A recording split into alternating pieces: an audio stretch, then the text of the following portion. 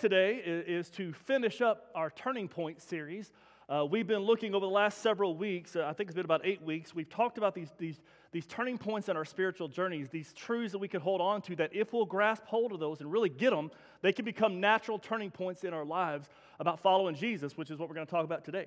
We've seen quickly, I'm just going to go through it fast, we talked about how Jesus is everything, that He can complete us, that He longs for intimacy, that He calls us out of our comfort zones, that we can get beyond our excuses as we looked about that.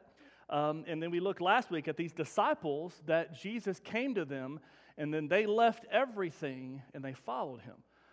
Now the heartbeat today was that, following Jesus. What does that mean? What does that look like? Because as I combed through the scriptures this week, I want to give you a couple as we prepare. And if you want to grab your Bibles, we're going to be in Luke 14 in just a minute, if you want to turn there. But as you're turning to Luke 14, let me give you a couple things, because Jesus repeatedly talked about people following Him. He wasn't really all in on saying, hey, I want you to associate with me, I want you to pray a prayer, I want you to do these things, I want you to like me. No, he consistently challenged those close to Him to follow Him. Matthew chapter 4, in verse 19, Jesus says, come follow me. I will send you out to fish for people, or be fishers of men.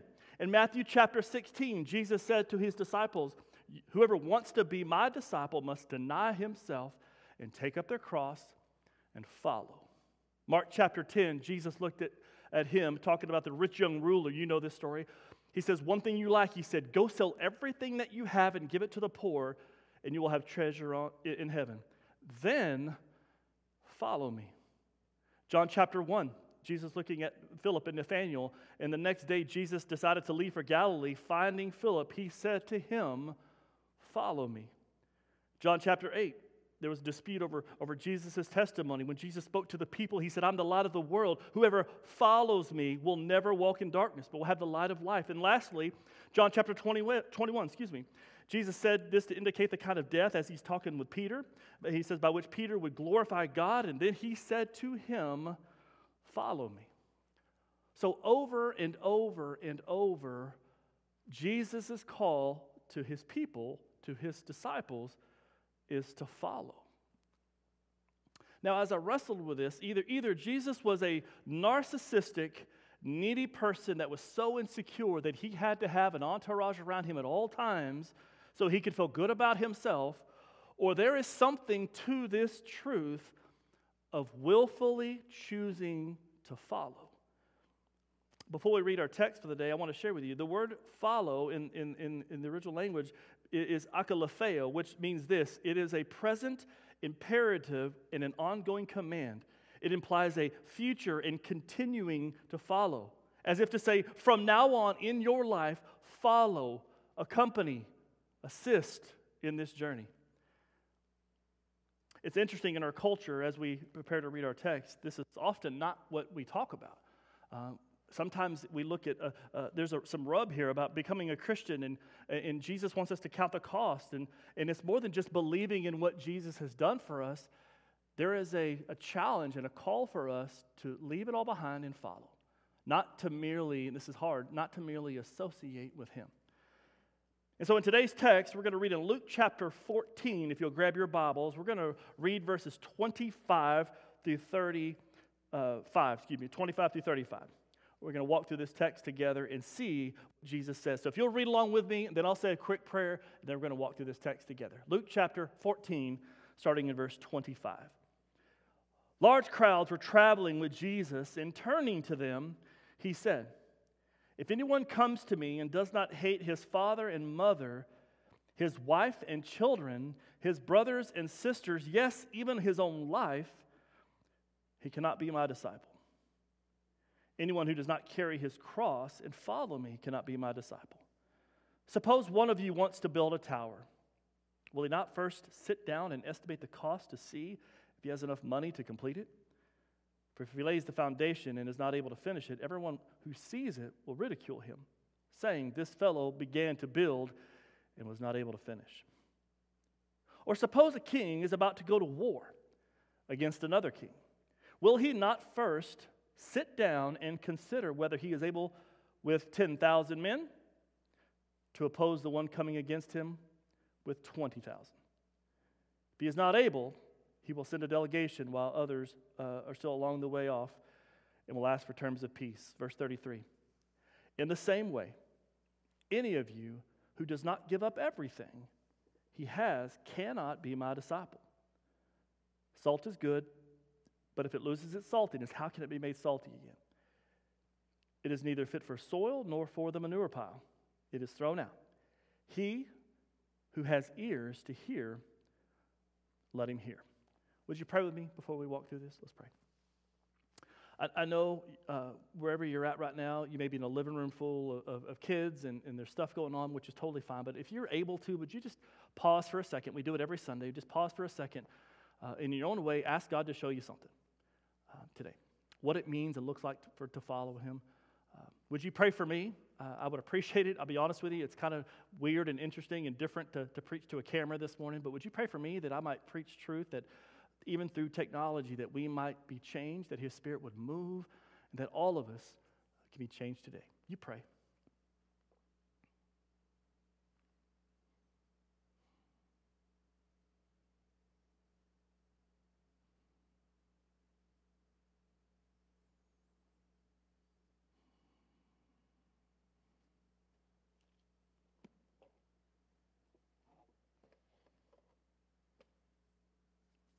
God, I'm grateful for the day.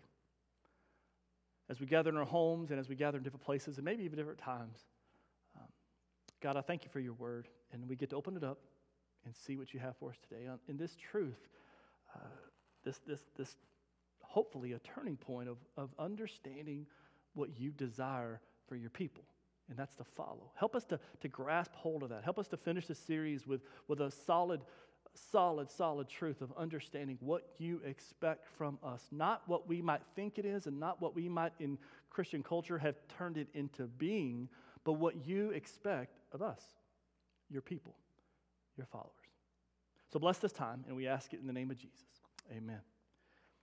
Well, I said this early, and you can stay right there in Luke 14. You don't have to turn anywhere else. We're going to walk through this. But I've said this at other times, that Jesus seemingly does a difficult task, and what he does is he seems to make it more complex. And if you're trying to gather a crowd, some of the things that Jesus says, it would honestly thin the crowd out.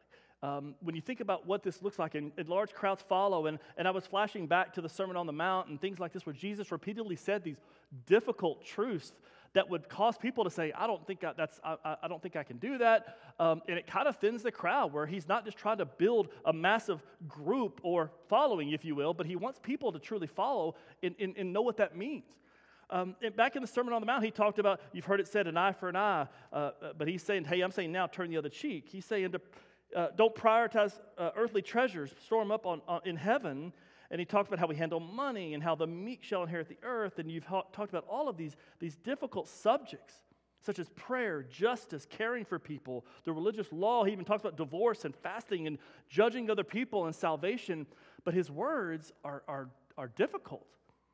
And everything he talks about, it's not about just trying to associate him. Jesus has never been about trying to get people to just associate with him, conveniently follow when he wants to. But no, he's talking about leaving it all and abandoning it all to follow him.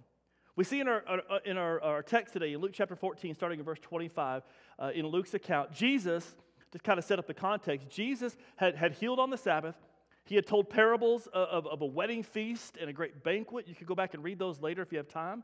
But now there is a massive crowd that's surrounding Jesus. And then he begins to speak these bold words, and let's just jump right into it, verse 25 through 27. Look at what he says. These large crowds were traveling with Jesus, and he turned to them in verse 26, and he says this, if anyone comes to me and does not hate his father and his mother, wife and children, brothers and sisters, yes, even their own life, such a person cannot be my disciple. Verse 27, and anyone who does not carry their own cross and follow me cannot be my disciple. Now these words, I think you would agree, if we were here together, you would agree that those are bold. Those are things that are going to create I call them space makers, where people are going to start trickling off. And I can't help, if I'm being completely honest, if I put myself in this story, I can't help but picture these large crowds, and Jesus begins to speak this way, and people kind of trickling off saying, I'm out. I don't know what this guy's crazy. I don't know what he's talking about. But now he's talking about hating my parents, hating my family, all this kind of stuff. And it's crazy. But he's using these bold words on purpose. He sets right here 2 conditions for the crowd, for us to look at and say, okay, this is what we're talking about when it comes to following him. The condition number 1, he talks about these family relationships, hating your parents, your wife, your kids, and even your own self. And what is he talking about? Is he just saying like you need to hate your family and be mean to them? No, that's not what he's saying at all. He's using these bold words on purpose because even like right now as you're listening, even when I read this, he's doing what us preachers, we try to emulate. Jesus is creating tension. He's creating tension because as soon as he says this, you better believe that people are going to lean in and go, what? What are you talking about? Where are you going with this? And leaning in, and I can picture the crowd standing, and what he is talking about in these first couple of verses is your devotion, your love, and your relationship with him. He's saying, and this is so important, that by comparison to your love to Jesus and love for him is what he's saying, your love for others ought to look like hate. Now that's crazy and that's bold, but it should look differently. And now right now that creates a little tension, a little rub. Because we love our families, we love our children, we love our parents, we love these people in our lives, but he's trying to get them to understand that this is not a game. This is not about associating with him. This is not about just saying some things in our culture of praying a prayer, get baptized, go back and live your life. What he's wanting them to understand, there is a cost here. And the love that you have for me, says Jesus, it ought to look by comparison as if you hate others because you love me so much. Jesus is not narcissistic. He doesn't try to build a crowd, or he's trying to do those things. He is trying to get them to understand what this looks like and to be all in when it comes to following him. Now, in our culture, we hear this, and preachers like me and people like that can teach this, we almost try to soften this and try to make it sound like it's something that it's really not. But what I truly believe the heartbeat of Christ here is that he's wanting those in this large crowd to say, this is not a game. That's my paraphrase. This is not just something you just kind of tag along and when it's convenient. No, he's saying it is about a love, devotion, and relationship. And the condition number 1 that he says is that, hey, your relationships in this world, even those you hold dear, those close to you, by comparison, your love for me should be so great, so powerful, so devoted, so in love, per se, that every other relationship looks like hatred. That's pretty challenging. I think you would agree with that. I think there's some good discussions you can have with your family after this, and he's exposing the heart. He even says, even your own life. It's the difficult part of this. He says, even your own life, your love for your family by comparison should look like hate. But then he says, even your own life at the end of verse 26. What Jesus is looking for is that he is the priority, he is number 1, and everything else pales in comparison. It's kind of crazy because the world would think this is absurd, which is why those who profess Jesus that try to blend into the world, we don't really stand out. But listen to what John Piper says this when he talks about this decision, this will for a life that the world should take notice. He says this, we will be called upon to make choices in this world that look as if we hate our lives in the sense of caring very little for their well-being. To the world, this will look like the ultimate self-hate, throwing your life away for a myth. You may have your life just like I do. People that might think, y'all are crazy. You're willing to take everything for this Jesus. You're willing to get up on Sundays and not sleep in. You read your Bible. You live a life of you do all of this. That's crazy. And I guess what Piper's trying to say is that it should look crazy to the world. The world should not look at people who follow Christ. It looks just like everybody else. Jesus is trying to say you should stick out like a sore thumb. You should be different, set apart, distinct. And even your relationship should look like hatred. He's like, you should hate your own life. Everything about your decisions to put Christ first ought to make the world take notice. That's challenging. The second condition, he says in verse 27, is that we must carry our cross. And look at what he says in verse 27. And whoever does not carry his own cross and follow me cannot be my disciple. Now you want to talk about thinning out the crowd. You want to talk about saying, oh, this guy has lost it. He's nuts. Now he's talking about the cross. And in this context, they understood that. That wasn't an example that they would perk up and go, whoa. This guy's talking about hating family by comparison. And now he's saying that we got to carry our cross. In Rome, that would show submission. It served as a visual warning to everyone else that you fall in line to Rome. Now, why would Jesus say this? Why would he say something else that's so profound, so complicated, so aggressive, if you will, and so divisive that people might say, I'm out. That's not what I bargained for. This guy's lost it. He's talking about hating others compared to him. Now he's saying that we got to carry our cross. I know exactly what that means. Many in this context might have seen people. They know and they love. Yes, Jesus himself later would die on the cross. He would carry his cross. But now he's saying we must do that. Jesus wants you and I, all of us, to get past, please understand this, to get past any sort of superficial religious enthusiasm, ideas, or notions of what you or someone else might think following him looks like. Now, that's a pretty bold statement. Because we live in a world where preachers, teachers, pastors, churches, we want to see people saved, right? We want to see people follow Christ. But if you're trying to sell this to people in the world, this is a very difficult thing. This is what he calls. It's not simple. It's complex. It's difficult. It's hard. Take up your cross and follow me. Die to yourself and follow. This concept of death to self is something that Jesus talks about several times. In Luke chapter 9, it'll be on the screen for you, Jesus said this to all, if anyone would come after me, let him first deny himself, take up his cross, and follow. For whoever will save his life will lose it, but whoever loses his life for my sake will save it. For what is the profit of man if he gains the whole world and he forfeits his very soul? The bottom line is Jesus is trying to get them to understand and get us to understand that for those who want to akalatheo, those who want to follow, not merely associate, it's not about you anymore. It's the same thing, church. It's the same thing, friends, that when we talk to children or adults that come to faith in Christ, where we want them to understand what it means to follow, it is not about you anymore. It is about dying to your priorities of life, dying to what you think is important. It's not about boasting and building up your own status and your own reputation, if you will. It is about an abandonment of self to say, it's not about me. I'm following him. Now here's the question as we continue. What does that look like in daily life? If the call of Christ, as Dietrich Bonhoeffer says in the call to Cost of Discipleship, says, when Christ calls a man, he bids him to come and die. Your life is no longer yours. My question to you as we think about this is, does that describe you if you're a follower of Jesus? Does that describe our lives of willing to follow him? And this is something to write down and something you can talk about later in your families and friends. Are you, and am I, willing to follow Jesus on his terms, not on ours?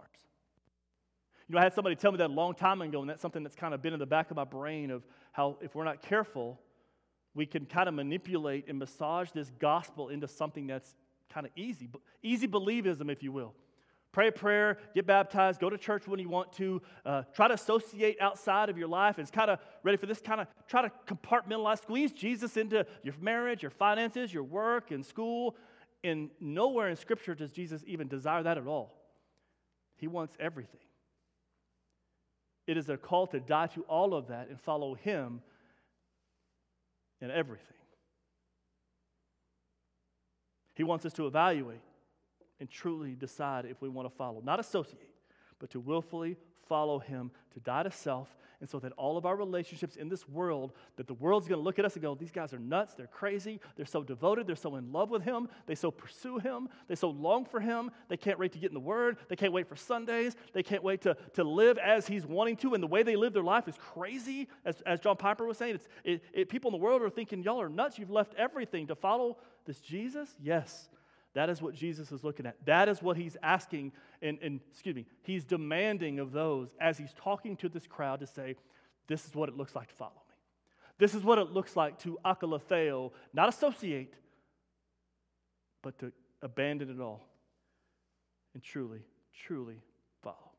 He's going to give two illustrations in verse 28 through 32 that are going to help us understand the depth and how big his decision this is. As he's talking to this crowd, picture it. He's going to put it all out there. He's going to say these tough words, and then he's going to give two illustrations to make a point. And just to let the cat out of the bag, he's wanting them to understand, to count the cost, and not be hasty in saying, sure, I'm in, I'll follow you. He gives two illustrations. Look at verses 28 through 32. He says this, suppose one of you wants to build a tower. Won't you first sit down and count the cost or estimate the cost to see if you have enough money to complete it? Verse 29. For if you lay the foundation and are not able to finish it, everyone who sees it will ridicule you, saying this person has began to build and wasn't able to finish it. Verse 31. Or suppose a king is about to go to war against another king. Won't he first sit down and consider whether he is able with 10,000 men to oppose the one who's coming against him with 20,000 men? If he's not able, he will send a delegation while the other is still a long way off and will ask for terms of peace. Now, quickly, there's a lot here, but what I want you to see, there's two illustrations: building a tower or a house and going to war. I've never built a house. I've never had to do that, but I know people that have, and I've seen these kind of things. But I don't know anybody that ever plans to build a house and when asked, hey, what's your budget? What does it cost? Nobody says, I don't know. We just kind of go.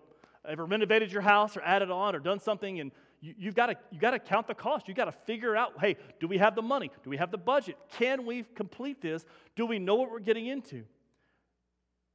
This idea of going to war. Nobody, king or not, goes to war without evaluating the enemy and evaluating what you have.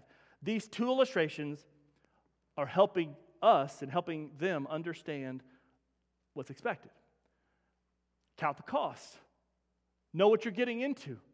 Don't make a hasty decision and just jump into something, war, building, those kind of things, and just think it's going to pan out. Excuse me.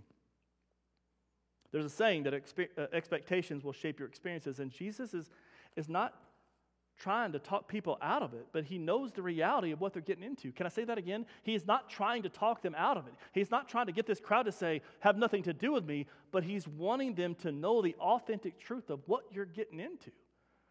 And he uses these illustrations and these metaphors, if you will, of helping them count the cost. Know what it's going to cost you. Know what you're getting into.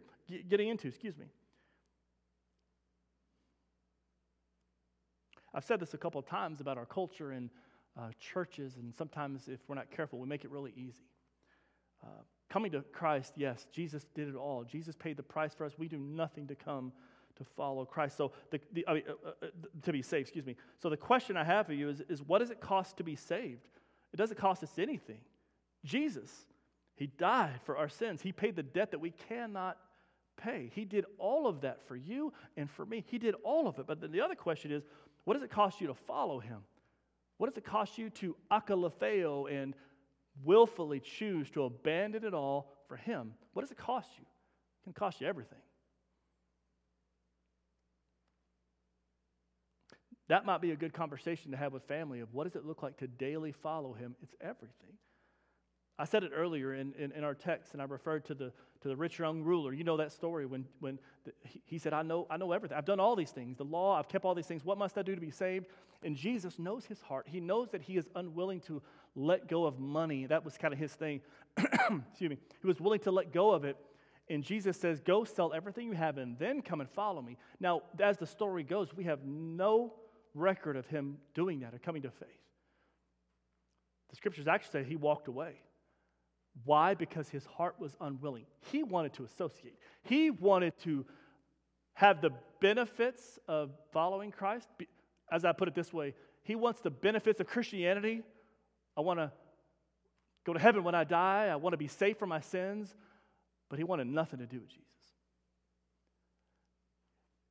And that challenges my heart when I know that's what Jesus is getting to. He's not looking for mere companions to follow him around and travel. He's having people say, think of this. These two, building a tower, going to war, You need to count the cost.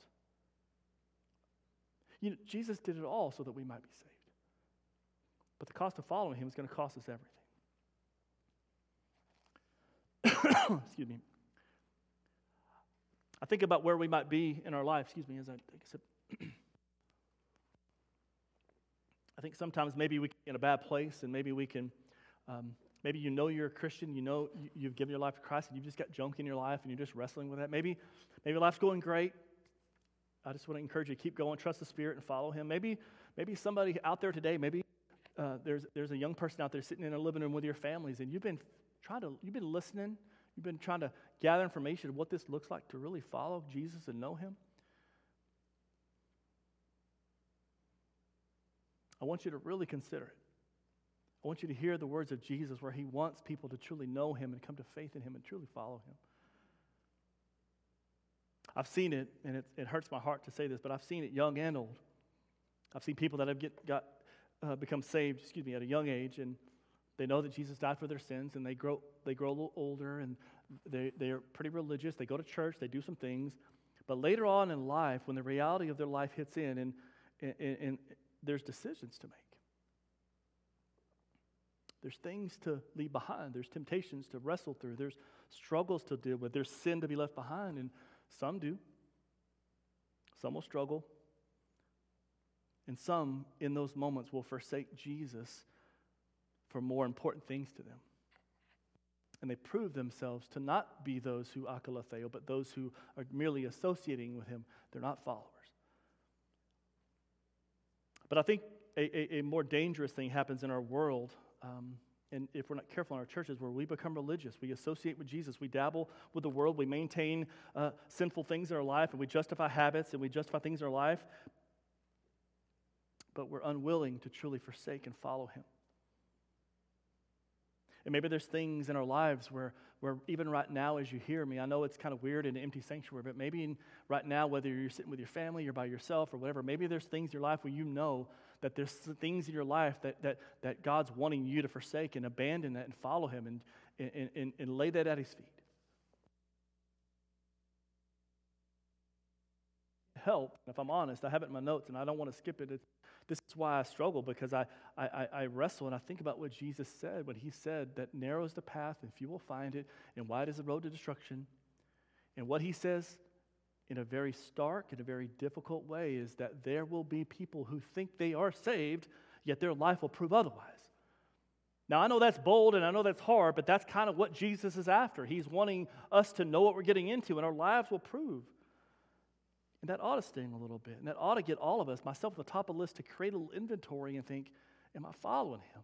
Am I associating him? Am I following him? Am I abandoning it all for him? Do my relationships around me look differently because I love him so much? Am I willing to forsake it all, to count the cost of what it means to follow? Jesus may be asking, you talk about a turning point. Jesus may be asking some of you out there today that you have given your life to Christ. You're just struggling and you're following him, but you're also holding on to things tightly. There's something, someone, it could be anything or whatever. Excuse me. And you know that you're struggling with that. That you're following him with white knuckles and not wanting to let go. There's not an abandonment of everything that he has, of dying to self and carrying our cross and following him. And maybe God's just asking today just to let that go. And maybe there's some out there that are really thinking, man, I want to follow Jesus. I don't just want to go to heaven when I die. I want to follow him on this earth. And that's why with our children and our young people, we try to get them to understand what they're getting into when they come to follow Christ. The gospel is at the very front of everything we talked today. Jesus has come. He will die for us. He will conquer death, rise from the dead, and he bids us to come, but the call is to come and die and to follow him. It's interesting. Jesus, in verse 34, as I finish the text, just in case you think I'm taking a little liberty here on having to abandon some things in the world and do this, listen to what he says in verse 34. Talks about salt. It's kind of weird, but it's of the text on purpose. Listen to what he says. It's masterful. He says this: salt is good, but if it loses its saltiness, how can it be made salty again? It's fit neither for the soil or for the manure pile. It's It's thrown out. And the invitation is whoever has ears, let him hear. Jesus goes straight from talking about giving up everything to follow him, and then he starts talking about salt. In the first century, salt is a preservative, just like now. It has a function, it has a value, it is useful. And salt it's synonymous with preservation. In the ancient world, that's what they used. They didn't have refrigeration, they used salt. And the thing is, it's weird, it's because it's kind of profound, but salt can't stop being salt. It's weird, but excuse me, I'm so sorry. Salt, by its very nature, can't stop being salt. It is salt. So how can salt lose its saltiness? Now, here's the point. Salt loses its saltiness when it becomes diluted by other things. You see, in this context, most of the salt they had came from the Dead Sea. It was not, but it could be compromised. It could be with dirt and soil and things like that. But the application is not complex. It is very simple. Jesus is talking about those who profess to be followers, to be Christians, that we might not be deluded by the rest of the world. And when we allow the things of the world to creep in and become paramount in our life, what he's saying is that we lose our saltiness. We get diluted, and you mix in a little bunch of dirt with salt, it's going to be kind of hard to be salty again. And it's just masterful, because what he's trying to get them to understand is that we have to abandon it all. And when things come in our life and we want to hold those as idols in our life and so important in our life, Jesus says that's when we begin to be diluted, because we lose our saltiness, because we're mixing in other things with that salt.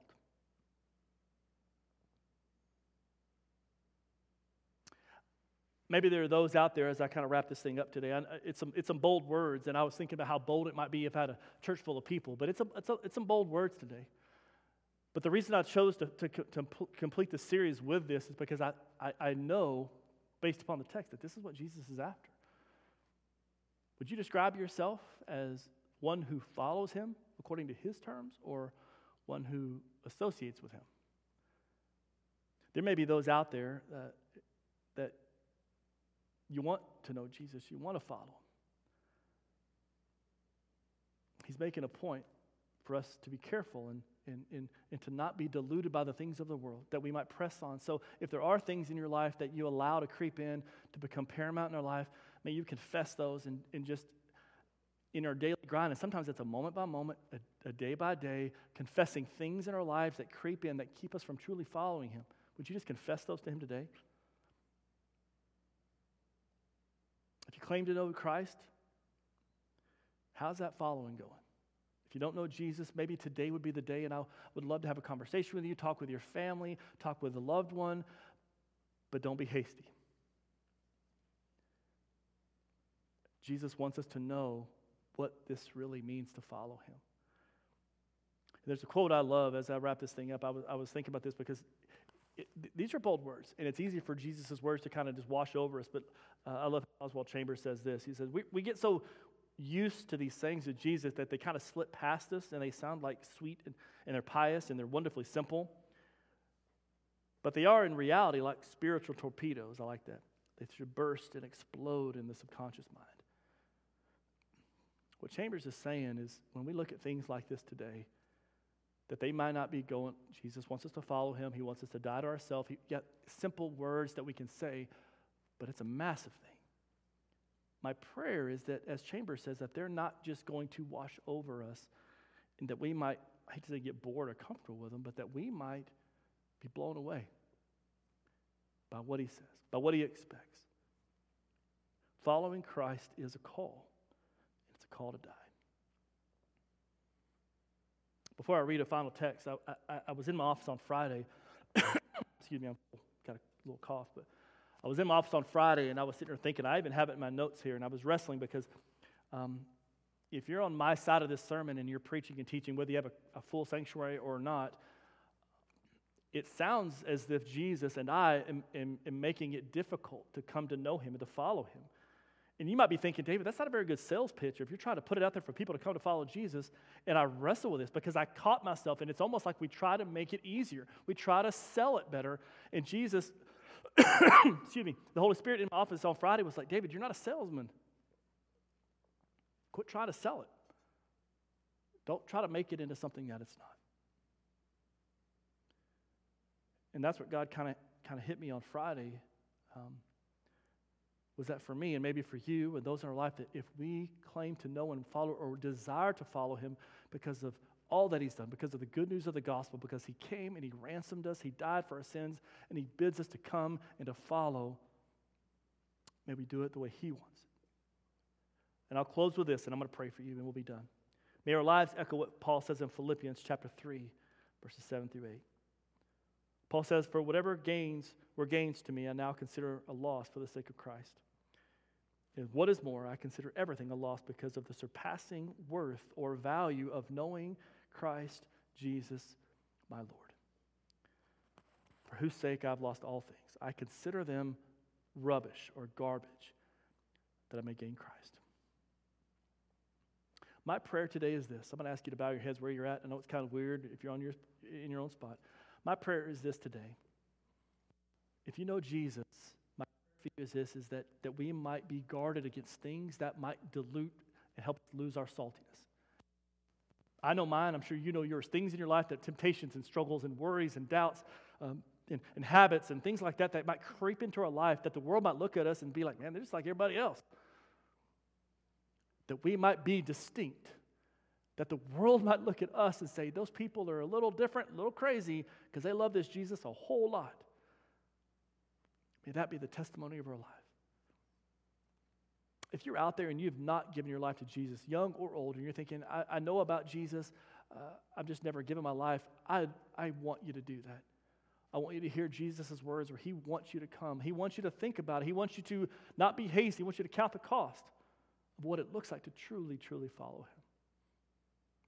And if that's you, I want you to find me, find a family member, find somebody and pray with them. May we and may I, all of us, hear his words and to truly, akalatheo, truly follow him as he desires, not as we manipulate and make it into being. That our lives would look like Paul, that we consider everything a loss compared to knowing him. Father, I thank you for this different snowy Sunday. It's hard to preach just to a camera.